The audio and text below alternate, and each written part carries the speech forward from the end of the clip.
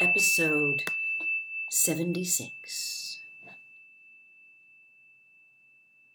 Winston followed Julia irresolutely for a little distance, half a pace behind her.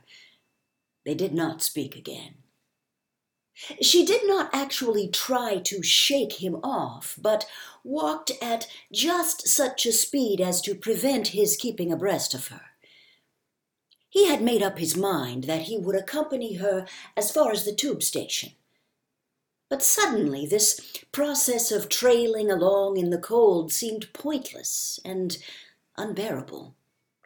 He was overwhelmed by a desire not so much to get away from Julia as to get back to the Chestnut Tree Cafe, which had never seemed so attractive as at this moment.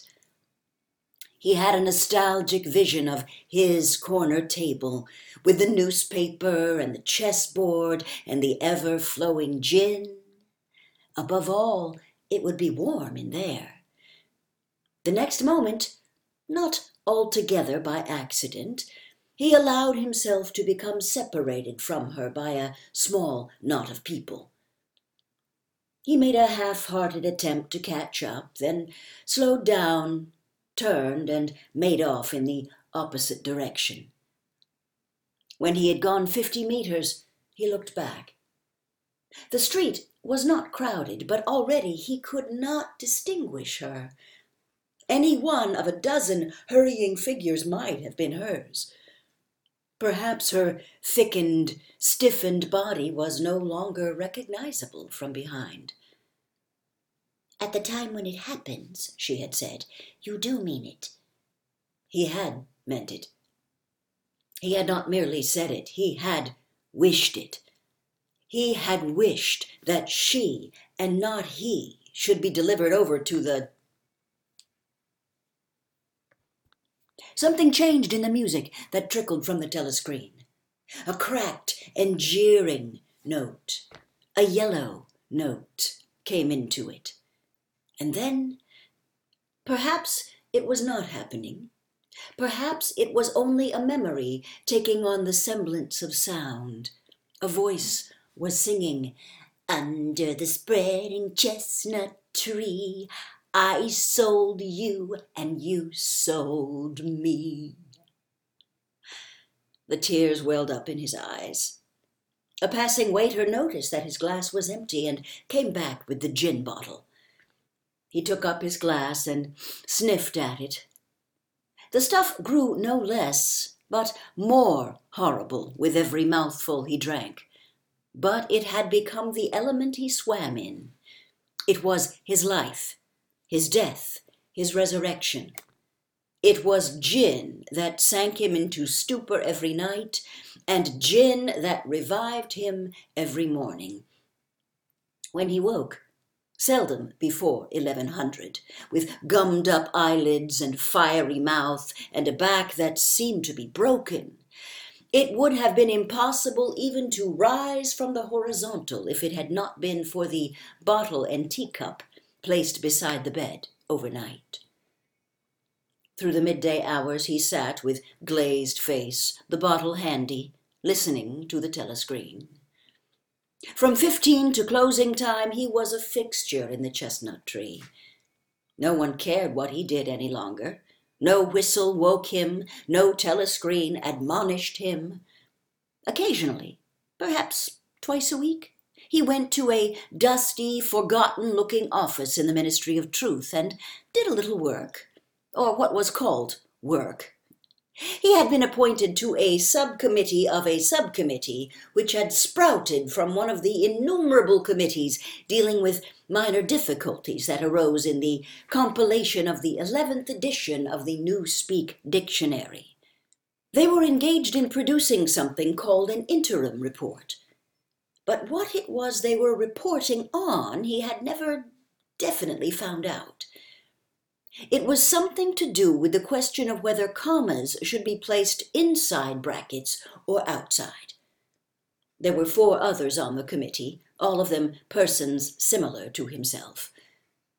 There were days when they assembled and then promptly dispersed again. frankly admitting to one another that there was not really anything to be done. But there were other days when they settled down to their work almost eagerly, making a tremendous show of entering up their minutes and drafting long memoranda which were never finished. When the argument as to what they were supposedly arguing about grew extraordinarily involved and abstruse, with subtle haggling over definitions, enormous digressions, quarrels, threats even, to appeal to higher authority. And then suddenly the life would go out of them, and they would sit round the table looking at one another with extinct eyes, like ghosts fading at the cock's crow. The telescreen was silent for a moment. Winston raised his head again. The bulletin. But no, they were merely changing the music. He had the map of Africa behind his eyelids. The movement of the armies was a diagram, a black arrow tearing vertically southward and a white arrow horizontally eastward across the tail of the first. As though for reassurance, he looked up at the imperturbable face in the portrait. Was it conceivable that the second arrow did not even exist? His interest flagged again. He drank another mouthful of gin, picked up the White Knight, and made a tentative move. Check. But it was evidently not the right move, because, uncalled, a memory floated into his mind. He saw a candle-lit room with a vast white counterpaned bed, and himself, a boy of 9 or 10, sitting on the floor, shaking a dice box and laughing excitedly. His mother was sitting opposite him and also laughing. It must have been about a month before she disappeared. It was a moment of reconciliation, when the nagging hunger in his belly was forgotten and his earlier affection for her had been temporarily revived. He remembered the day well, a pelting, drenching day when the water streamed down the window pane and the light indoors was too dull to read by. The boredom of the 2 children in the dark, cramped bedroom became unbearable. Winston whined and grizzled, made futile demands for food, fretted about the room, pulling everything out of place and kicking the wainscoting, until the neighbors banged on the wall, while the younger child wailed intermittently. In the end, his mother said, "Now be good and I'll buy you a toy, a lovely toy. You'll love it." And then she had gone out in the rain to a little general shop which was still sporadically open nearby. She came back with a cardboard box containing an outfit of snakes and ladders. He could still remember the smell of the damp cardboard. It was a miserable outfit. The board was cracked, and the tiny wooden dice were so ill-cut that they would hardly lie on their sides. Winston looked at the thing sulkily and without interest. But then his mother lit a piece of candle, and they sat down on the floor to play. Soon he was wildly excited and shouting with laughter as the tiddlywinks climbed hopefully up the ladders and then came slithering down the snakes again, almost to the starting point. They played 8 games, winning 4 each. His tiny sister, too young to understand what the game was about, had sat propped up against a bolster, laughing because the others were laughing. For a whole afternoon they had all been happy together, as in his earlier childhood. He pushed the picture out of his mind.